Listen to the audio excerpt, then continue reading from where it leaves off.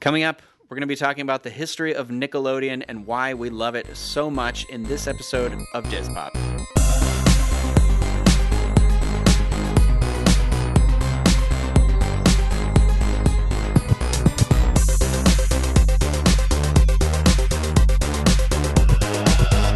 Diz Pop is brought to you by Dreams Unlimited Travel, experts at helping you plan the perfect vacation. Visit them on the web at dreamsunlimitedtravel.com.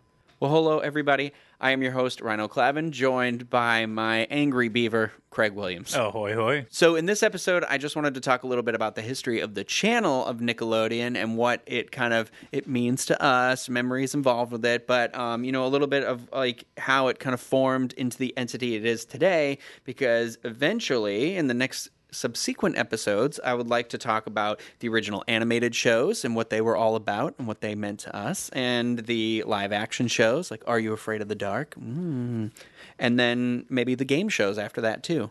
Well, consider me excited because, one, I love this topic, and two, I've never heard anyone pronounce subsequent as subsequent. Well, you know me. Well, let's get started. I feel like Nickelodeon's heyday was in the 90s. I don't want to say heyday because it's not like a failing thing, but like it's like grasp on pop culture began in the late 80s to mid 90s. Yeah, without the revolutionary children's television programming in the 90s, it wouldn't still be the staple that it is today, in my opinion. Granted, Nick is it wasn't just every night being all about the cartoons. At night they did have Nick at Night. Spooky programming. Like Nick at Night. Yeah. After. Sorry. No, it did have spooky programming, and I'm sure we'll talk about that on an episode at some point. But then, crossing over into bringing in the adults with Nick at Night as well too. It was the perfect channel for such a long period of time. So yeah, sad that it's lost its way. For me, it's not that it's lost its way. It's just like anything, it expanded so much that it branches off, and you miss kind of the day where you could get everything in the one place. You know what I mean? It was the super target of networks. You could just get whatever you needed there. For me, when I was a kid growing up, we didn't have cable, but my grandparents did. So when I slept over my grandparents, it was like I got to watch Nickelodeon. Yeah. And one of those things is that when we would lay out the mattress in my grandparents' room, we would watch Nick at Night. And so it was like I got to watch Dick Van Dyke. I got to watch Get Smart was always one of my favorites, and that, that reminds me of my childhood. And then if you slept over on a Saturday night, you got to watch the Snick. The Snick programming block. Yes, the 2-hour programming block that began there. Do you have a fond Nickelodeon memory? You should go to the White Shot so I can see my Rocko's Modern Life t-shirt. Oh, there it is. But I'm just curious, Nickelodeon in the 90s reminds me kind of of that. Like, it reminds me of when I was younger, my mother's a single mother, that we were always dropped off after school at my grandparents' house. So, like, stuff that was on cable, like Nickelodeon, like Rocko's Modern Life or things like that. These were, like, treats to me, but they also now are wrapped up in that fondness of my grandparents' house in elementary school. You know what I mean? Yeah, no. I think mine is a little bit more, just a little bit more ingrained because it is something that I grew up heavily with on the Disney Afternoon show that we did. I talked about my fondness of being really young and watching DuckTales, Chip 'n Dale's Rescue Rangers, all that. That was me when I was young, like going into elementary school and such. But then once I hit that age range, early, first grade, second grade, that elementary range, that's when Nickelodeon took a lot of extra viewing time. And a lot of that was thanks to the summer programming block, exactly. Where Snick Snickly. Stick Stickly. Sorry. We have a new character. Yeah, Stick Stickly. It was like that's the drag. Stick Stickly. We keep saying that Snick. That was their whole thing. Was the remember was it Teen Nick? It was like the N was the one. Nick, yeah. But now it's spelled correctly. It's Teen Nick. Yeah. Whereas before it was Teen Nick. But yeah, going back to that though, Stick Stickly. That was summertime. It's You know, I still sing the jingle. We off all my know the head. zip code to New York because Right of to that me, thing. Stickly, P.O. Box 963, New York City, New York State, 10108. 10108. So Yeah, it's funny. it's something that like that was it. And then voting on the blocks and being like, okay, well, you always knew, you know, growing up watching Rugrats, Doug. Did you just say voting on the blocks? Yes, they had the voting on the block of programming that you would watch. They had a way. I don't remember if it was early internet or if it was dial in, but you could vote on which show. Oh yeah, I would kind of come up remember next this. I remember that. Yeah. And so that's where No you one would never let me use the phone. I think it was the phone. I think you had to call. Yeah. and that's where you would like get like really hopeful. Like, okay, I hope that Salute Your Shorts goes up against something really easy, so that way Anytime you can get Kablam won, I was just like, God, someone let me dial in. Exactly. And so like that was a lot of summertime viewing for me. And you know, like I just mentioned, I watched, you know, at nights watching Rugrats, Doug, Hey Arnold, all of that. Can I ask what Real year you Monsters. were born? I was born in the ripe old year of 1987. Okay, that's what I thought. I thought it was just a 2-year difference because I was 85. But I asked this not to be like, oh, well, if you're not in the 80s, you can't. I don't care about that stuff. I think it's just that, like, even with our 2-year separate, like, there was this. I don't want to use the word renaissance, but there was this, like, there was a lot happening in the mid 90s that affected us growing up that if you are younger than us, you probably went right under it. Yeah. And that had to do with like this. I'll talk about it in a little bit. There was a I forget what it's called, but like a mandate or like a restriction on, that occurred in the mid '90s on children's television. Yeah. And so Nickelodeon, educational thing. Yeah, Nickelodeon was free of this because it was not broadcast through the air. Yeah. So it's kind of one of those.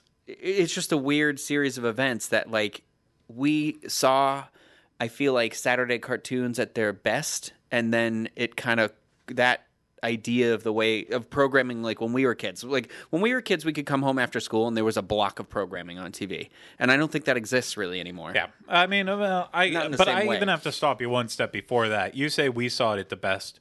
The other nostalgic thing that I have a deep love and appreciation for, and we're talking about a little bit of it on a Universal episode, Hanna-Barbera, and watching Yogi Bear, the Flintstones, Jetsons. That was also that was the Scooby-Doo. creation. Yeah, and so there are many different types of perfection, but Nickelodeon was one of them. But you're right. Hanna-Barbera, for sure. That's just something you can't. But can't you're question. absolutely right with that change. That very thin line of separation. My wife is a '90s baby, born in 1990. My wife, she's born in 1990, and so like when we'll watch the Splat. Sometimes, you know, when we can stay up late enough to watch it, that's Isn't that a weird thing to say nowadays? It really is. But if you don't know what the Splat is, it shows all the classic early Nick shows on Teen Nick after 10 o'clock every night. And so when we watch it, we'll watch Rugrats, and if it's a classic episode, I am so excited. But if it's one that happened after the Rugrats movie and Dill is in it, she's like, "Oh yes, the good ones," and I'm like, "No, She does not say the She good likes ones when Dill is in it. Yeah, she does. I mean, I don't hate Dill, but it's just kind of like I do. the best episodes are the early ones. Yeah, like, the first 3 seasons. does she just think that? Oh my gosh, what is Angelica's doll's name? Susie. No, is it? No, Susie. No, Susie Susie's Carmichael. the That's the friend, neighbor. Yeah, sorry. Cynthia. Cynthia, yeah. Is she just like? There's the episode where Cynthia gets messed up, and then Cynthia is messed up the rest of the series. Oh my gosh, that breaks my heart. Well, I do. So before we go too much further here, which is crazy. So nowadays on Nickelodeon has multiple channels. Yes. You've got Nickelodeon. If you've got whatever extended cable, I don't know how it exists anymore, but you know. There's Teen Nick, like you said, and then there's the Noggin. Or is it still called the Noggin? Or is it just the N now? No, I think it's the N if it's even still on TV. It was the one with the N was in the hand when I Yeah. So I'm when I refer to it as the Noggin, I'm referring to like 2004, 2005, through like 2007. It's where Degrassi, where I learned about Degrassi. It's essentially where I got that from. But this, like, when I was a kid, I always felt like Nickelodeon felt like it was new, like it was different. I don't know, but so we looked it up. We looked up some history that I do want to share here. But I didn't know this till I looked this up either, that Nickelodeon is part of MTV. Like, it is owned by it's MTV Network Kids and Family Group, which you were saying, and it said too in the thing I was reading, is that it's a Viacom. Yeah. Which makes sense because that's Paramount, right? It's Viacom is the main product behind all of it, and then it breaks off into MTV and Nickelodeon and Paramount and all the different. I mean, you would have heard it on the channels growing up as a Viacom. It was always a deep, deep voice announcing that it was a Viacom thing. So, yeah, no, it's in this great little family of other programming that has just changed completely throughout the years. Oh, yeah, absolutely. So it actually originally started as a thing called Pinwheel in Columbus, Ohio, back in December of 1977. I was surprised. And that was a thing until 1979 when it was rebranded in April of that year as Nickelodeon. And it became the first all-children's network as part of Warner Cable System in Buffalo, New York. Now, I thought you were going to start with the history of what a Nickelodeon is. Oh, see, I should have went back even further. Where does the Nickelodeon name come from, Craig? Well, it comes from the silent film era. There it is, yeah. At the old Nickelodeon. Nickelodeon itself, the company, I believe, considers the year of inception as 1979. I don't think it refers to itself before that, even though the Wikipedia refers to it before that, because, like, so whatever, that's fine. Nickelodeon itself says was founded in 1979, and it originally started as a commercial-free programming as well, which I thought was pretty interesting. And it only aired for like 12 hours a day. So This is a thing, like, I don't know if you kind of have memories of this, but I do. Like, when you were a kid, do you remember watching TV and the channel would just stop? Like, it would end for the night? And, like, the flag would come on or something. Like, yeah, not the flag. That's like the 50s. But it would just be an image. You're thinking Doc Brown, Howdy Doody, going off into yeah. You think of that. I mean, sometimes, I remember going to color bars and off programming for the night. But I feel like, and I could be wrong, but infomercials really picked up steam in the early 90s. So that's when, and I mean, you still have that to this day. Like, I hate that a channel that I love, like FX, that how do they not? They have on so many great shows Sunday or something like that, or you pick that up on the wrong time, and you're like, how is it 3 hours about a freaking gym, home gym? So it's just, but this was part of that whole deal. This was like the inception of cable at the fairly early on in cable's history too, because cable's not even that old, or it is not old in the relative scheme of television. I mean, but so anyway, it would do 12 hours a day, 11 hours on the weekend, and then various other channels would take over the programming that, from like 8 p.m. until like 6 a.m. or something like that. And then anyway, I thought this was fun, but the signature green slime that has come, GAC, that they slime you at the Nickelodeon, the Kids' Choice Awards, and everyone knows what GAC is, came from the Canadian sketch comedy show, which was one on their programming. You can't do that on television. Do you remember that? I don't remember this show. It was before my time, but I've read a lot about it. It had like I didn't see it often, but like I remember the sounds of it because it had a very distinct opening that had this like siren that would go off, and it had a still. And I know Alanis Morissette was on it and stuff. And I remember there'd be like a word you couldn't say in a scene, like a secret word, and the person would try and get the other person to say it, and then if they did, they got slimed and stuff like that. I didn't know that wasn't a Nickelodeon original show. That started, and then when Nickelodeon became a thing, it made its American debut through Nickelodeon. And that was the channel's first hit show. So if you jump forward to 1984, the channel's not doing very well. They fire all the management people. They wipe them out, and they bring in some MTV people, and they work on a channel ID, which is like creating the essentially branding. Yeah. The little, like, you just did Stickleys thing. It's that. And so this is where the classic Nickelodeon splat came from. The orange splatter with the Nickelodeon writing over it in white. And then they used that logo for like 25 years, up until 2009. I guess they don't really use that anymore. But they use it on the splat. Well, I would hope so, since that is the splat. But that's when Nickelodeon's all very bubble letter now. Yeah, just I guess text. it's all three-dimensional, like the wrap around, which is ironic since that's what it looked like before the orange splat. So I don't know.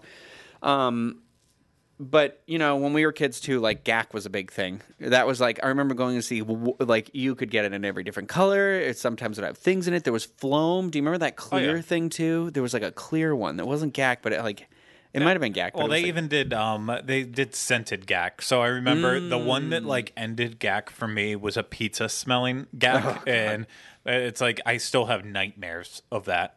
I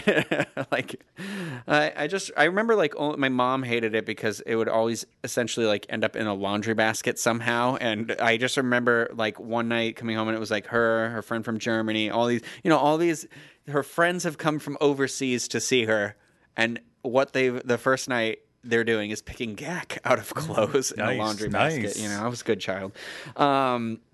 But so in 1984, when the MTV guys came over too, this is also when the commercial-free era ended, and they brought up like traditional advertising, so commercials during the shows. And then July 1st, 1985 is when Nickelodeon became a 24-hour channel with the launch of Nick at Night.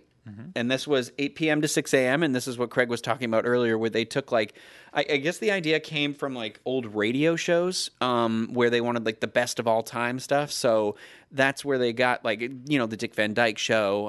I Love Lucy. Yeah, Get Smart, like we said. Yeah, all that kind of stuff, which I am so happy Nick at Night existed, because I don't know that I ever would have seen any of this stuff if it weren't for that. That's where my fondness for these shows like just really got solidified.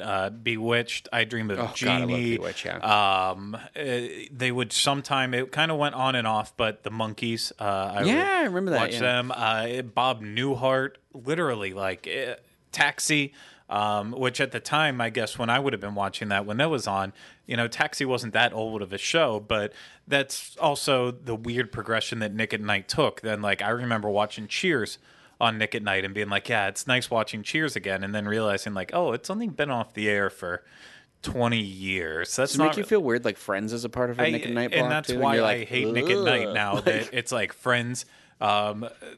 It's stuff that you're like, I've seen this. The George Lopez show. Yeah. They still show that. And you can't even go, eventually they did. That was the problem with Nick at Night, that it was all just, it was becoming too current.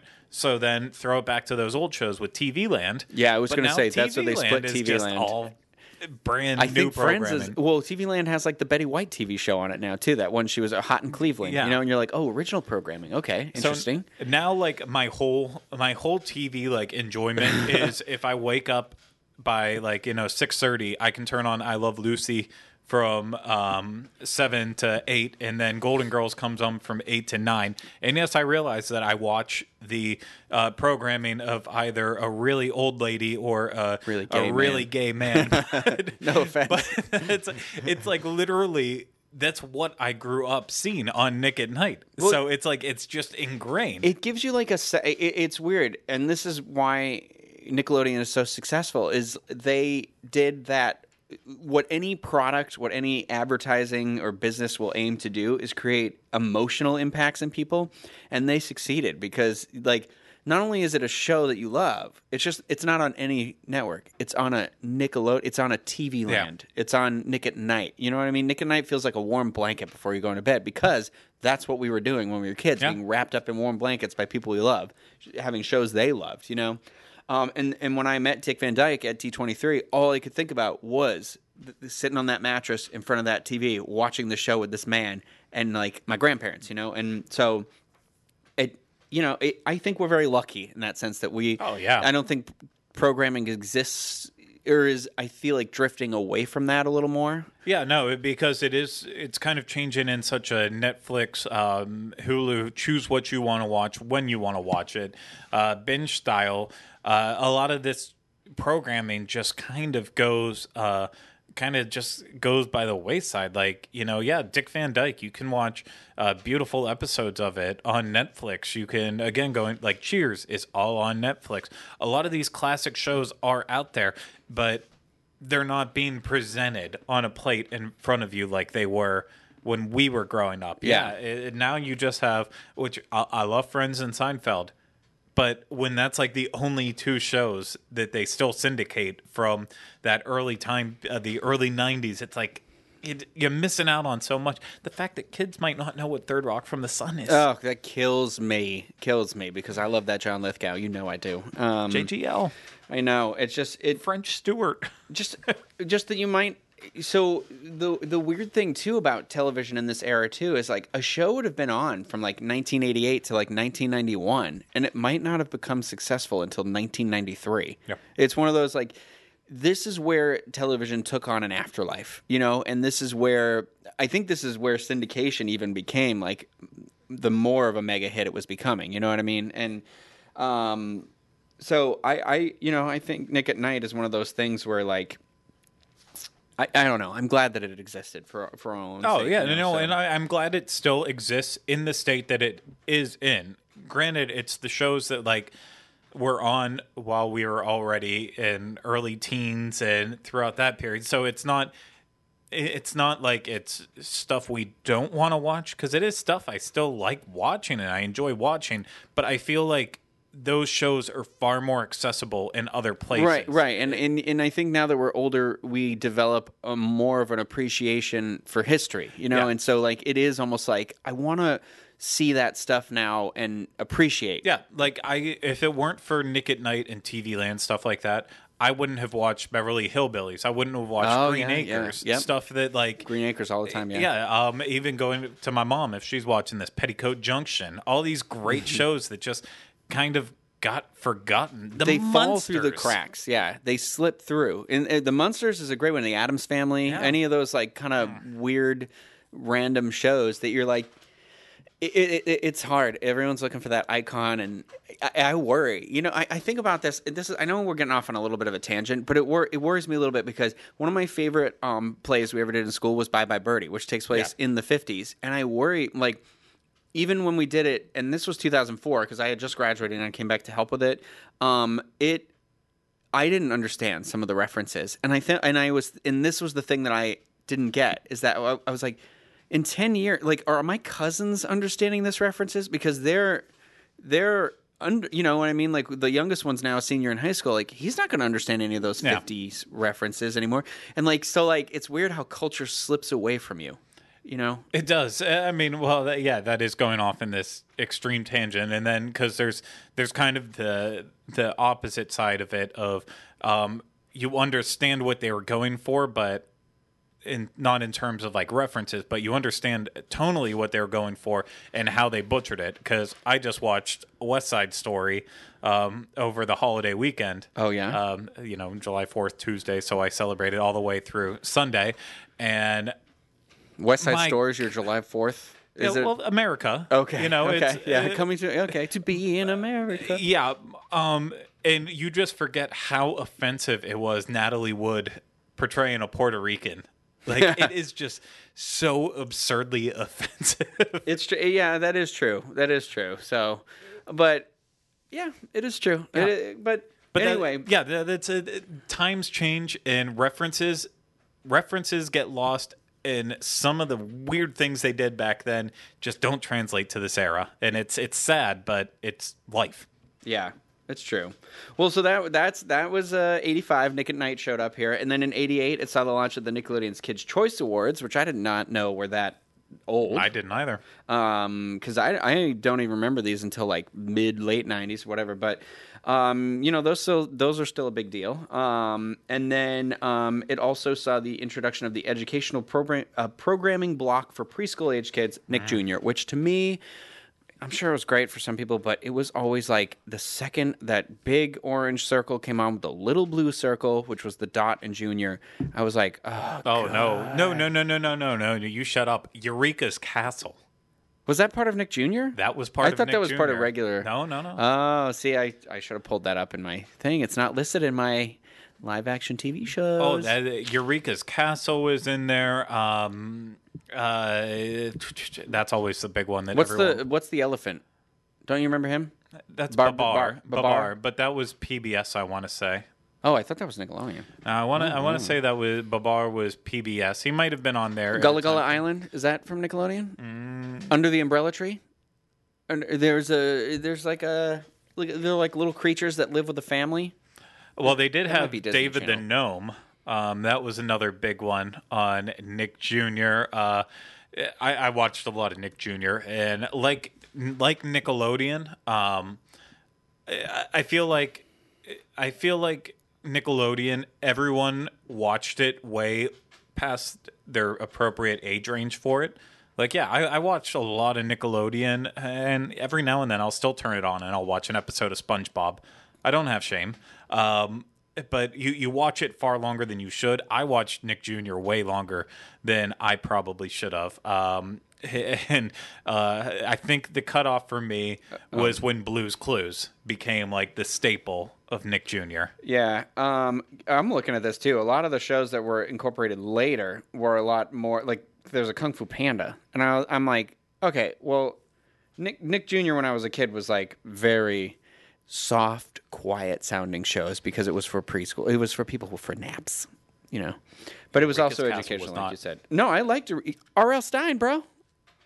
He worked on that. That's what I'm saying. I liked Eureka's Castle. I completely forgot about that. Wait, Jack Black is R.L. Stein or R.L. Stein? Well, we'll never really know.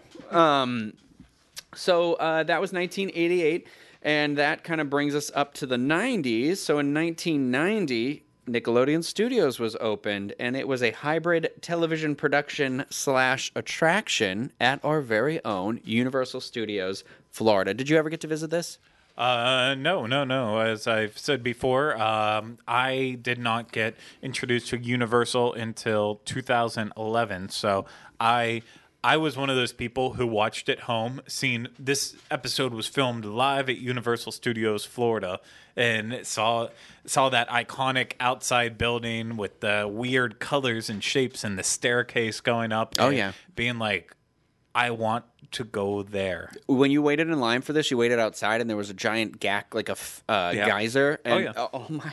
I'll be honest. My mom would give us the disposable camera. All my photos are of that geyser. There's like 50 photos of it. I mean, we came to Disney World, Walt Disney World in that period. So I probably was like not even aware that all you had to do was drive 10 minutes down the road. Oh, yeah. And it could be right there. And that's kind of the sad part. I can't blame my parents for my upbringing, but to know that I was so close now and never got to see it, it is kind of like heart-wrenching. It was like for me the highlight of my. It was just so cool to watch all the gack pour out of it, and it was all. That's all it was all about was gack. Like who cares? Okay, it was like you'd go in and they'd show you how they make different types of gack, and then they'd let you eat some of it. There was an edible gack part. I remember. I remember. God, yeah. I hope it was edible, and I'm not remembering this incorrectly, and I ate it. It's like silly putty. Everyone can eat it, even if you're not supposed to. But it was really cool. They used to do like the game shows in here. I remember that. And they would all be like, "We're filming an episode," and I don't know that they were ever actually filming an episode, but it was still a lot of fun. And then that August 11th, 1991 saw the debut of its first original animated series, multiple ones, which were Doug, Rugrats, and The Ren and Stimpy Show under its Nicktoons banner. These shows were successful, these three, and so that led to the additional Rocko's Modern Life, which came in 1993. Yeah. So this is interesting. I didn't know that Doug, Rugrats, and Ren and Stimpy are all the same age. I had this feeling that Ren and Stimpy was on way before those for some reason. I knew that they were all similar. I didn't know they debuted all at the same time. I thought it was kind of staggered, very similarly to Disney Afternoon. But it's. I mean, animation style. All three are so incredibly different. Yeah. That it also that's part of it. I think. In my mindset, I would think that it came Ren and Stimpy first, then Rugrats, then Doug, because I think the style kind of, although Rugrats was definitely the roughest of the styles of all Rugrats three. was borderline like pencil. still. You know what I mean? It had that pencil and the color kind of swayed a little bit. It was like a little, like early Simpsons. Yeah, you know? it looked better than Doug. I think Ren and Stimpy looked better than both of them, but it was like, in my mind, I always made up the story that Ren and Stimpy was like the first, but it was just a little bit too raunchy, so they had to go back to the drawing boards. I always thought it was the first because the adults liked it so much, and I was like, well, they must have seen it before, you know. And that was the thing, is that Ren and Stimpy got away with a lot of sexual adult stuff on it. Ren and Stimpy it was a very dirty show. I can't remember if they took it off Hulu again. They go back and forth where Viacom pulls stuff off of Hulu. Oh, really? But you know, the one when it was on either Netflix or Hulu for a while, I went through every episode twice in a row. And as raunchy as it is, and as much as they got away with stuff, just an absolute amazing show. So they would balance these moments of like beautiful animation with just pure grotesqueness. Like moments where you just want to like close-ups on their butts with hair and everything. Like it was like beautifully drawn stuff. No, and you'd want to throw up. And then they also, because of music and licensing, they used a lot of classical music as the background to the show.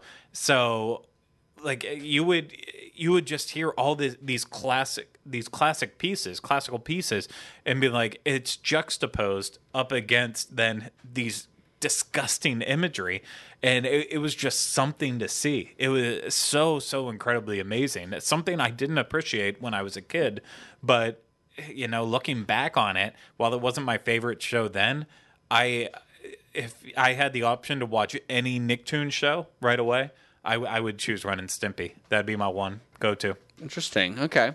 Well, we'll dive a little deeper. Like, what's the premise of that in a second here? Just a brief thing for those of you who might not be familiar. But so that did well. August 15th, 1992, the network launched the primetime block SNCC. That's when they expanded their range of programming even further. So that would be 8 to 10 p.m. on Saturdays. I remember that. I remember when that...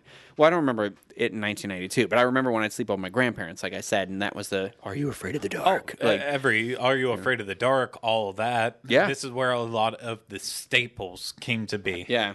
And then 1994, we got our next Nicktoon, which was Real Monsters. And then... that brings us up to 1997, which was a pretty good year for Nickelodeon because, like I said earlier, that's when the educational television mandate began on all broadcast stations in 1996. And so that Nickelodeon didn't have to comply with that as it didn't broadcast over the air. And so in 1997, their Saturday morning lineup and everything, like it rocketed past every single network. So they went from like really low to like right through the ceiling. So laser sound. It released its first feature film in 1996, which was... That would be the this one. Rugrats movie. Right? Oh my God, Craig. What is it? No, it's Harriet the Spy. Oh, jeez. I completely... Michelle Trachtenberg. I completely Rosie forgot O'Donnell, about that. Yeah. Whoopi Goldberg. Isn't that movie? Yeah? I just completely forgot about that. Yeah. I remember when it came out, it was an orange cassette, and I remember that being a big deal. It came in the orange clamshell, and I was like, I've only ever seen black ones before. Yeah, no, I completely remember it now.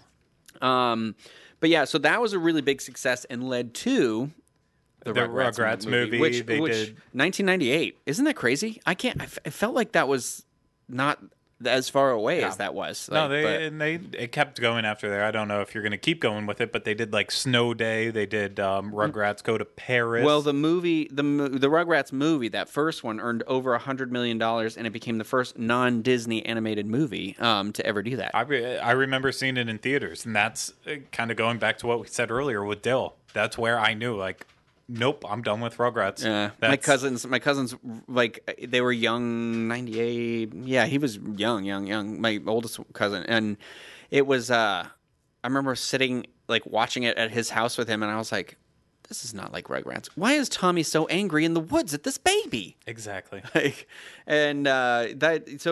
Rugrats is a weird series too, because when we get to that, it had a weird like 3-year gap in it. Because it was one of those shows that wasn't successful until the reruns, really. Yeah. Or it was successful, but It picked everything up was more delayed steam. more. Yeah, no, it picked up more steam, went to All Grown Up, all that crap. And so that then led us later down the road to SpongeBob in 1999, which became the most popular Nicktoon in the channel's history and still remains one of the highest rated shows on their network to this day. Isn't that insane? To this day, 18 years later.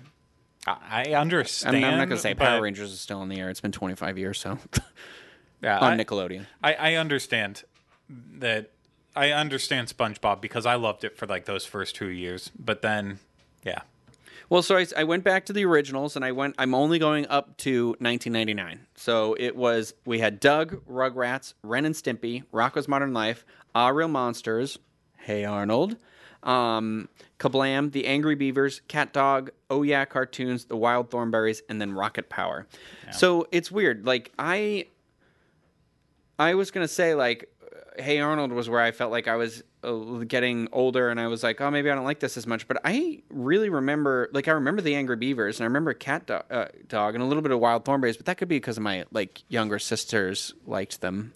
It became selective for me. So while I enjoyed Angry Beavers, and I would suffer, but then like I enjoyed Angry Beavers, I would suffer through. I would suffer through Cat Dog and Wild Thornberrys.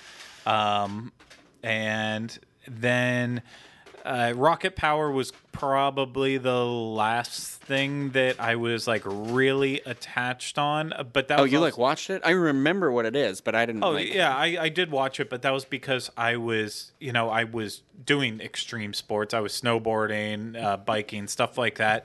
So I don't know. That show You're just like 12 years old, little snowboarder. That show just appealed to me. Well, okay, so that brings us up to 2000. Now, the reason why I'm going to stop at 2000 with Rocket Power, which I believe was actually 1999, I may be incorrect. Yeah, it started in 1999. So the reason why I'm going to stop there is because I wanted to do this little episode that was about the history, because I want to now, in future episodes, I want to talk about what our favorite, we're going to talk about like what they meant to us, what we were really into them.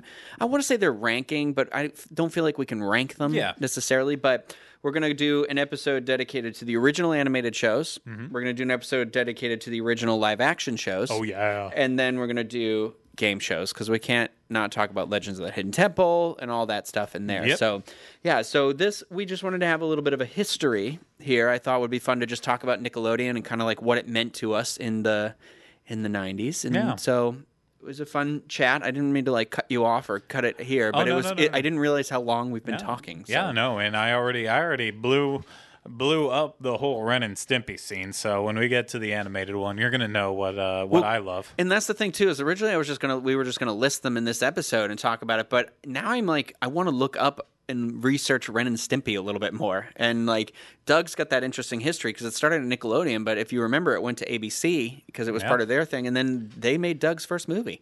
And we've forgotten about Doug's first movie very quickly. Yes, we have. Because it's terrible.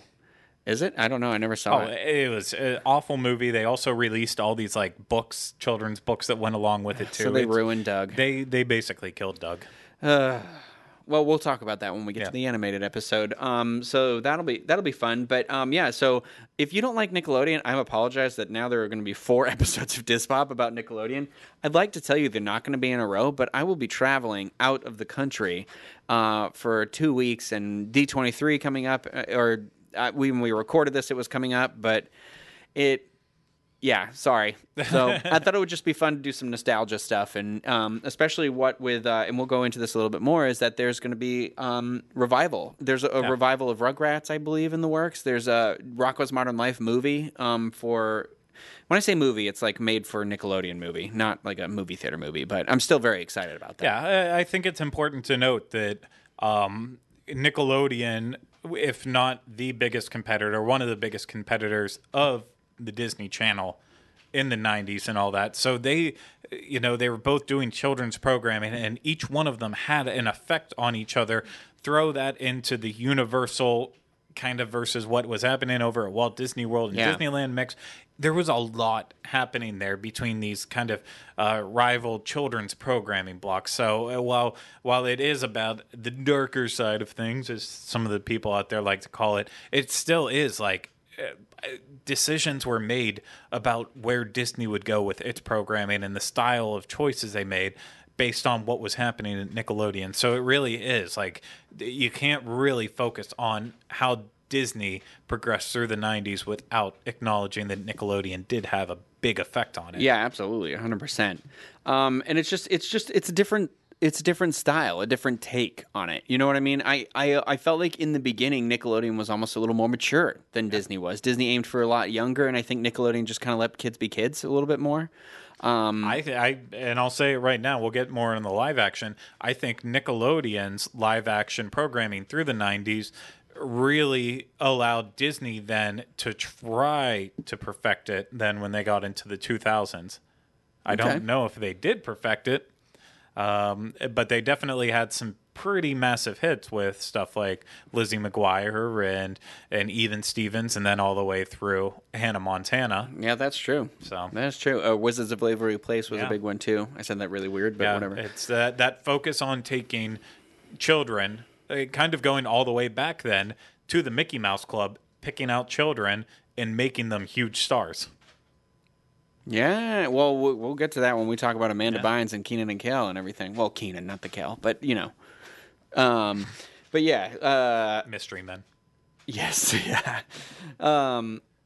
Which is that? Isn't that a Paramount film? Maybe not. Who knows? I might be making that up, but yeah. So I thought that was just a fun, like, little history of the channel, the programming that we kind of grew up with, and how it kind of affected us. I mean, I know I spoke heavily of the animated stuff, and that's just because we're going to lead into that with the animated stuff next, and then, like I said, go into the live action stuff, which is like Pete and Pete, Hey Dude, Clarissa Explains It All, Salute Your Shorts, you know, stuff like that. Craig's favorite, Space Cases, and Animorph stuff, you know, game shows, Double Dare, What Would You Do? I'm gonna have to do a little research on the game show ones though, because there are a lot more game shows than I remember on this channel. Wild and Crazy Kids, all that stuff. It's if we were more resourceful, I would say we should have done like created ourselves an obstacle course and done it with the balloons, and you have to find it. Absolutely not. We could have got a big nose, rented a big nose. You got to get the thing in. Nope. But yeah, so I guess we'll just cut it here, you know. So I just want to say thank you, everybody, for listening, and hopefully you enjoyed this trip down memory lane with us. Thank you, Craig, for chatting about Nickelodeon with me here. And Obliged. Yeah, so tune in next time for our episode that's going to be all about the animated original series from Nickelodeon in the 90s in the next episode of Diz Pop.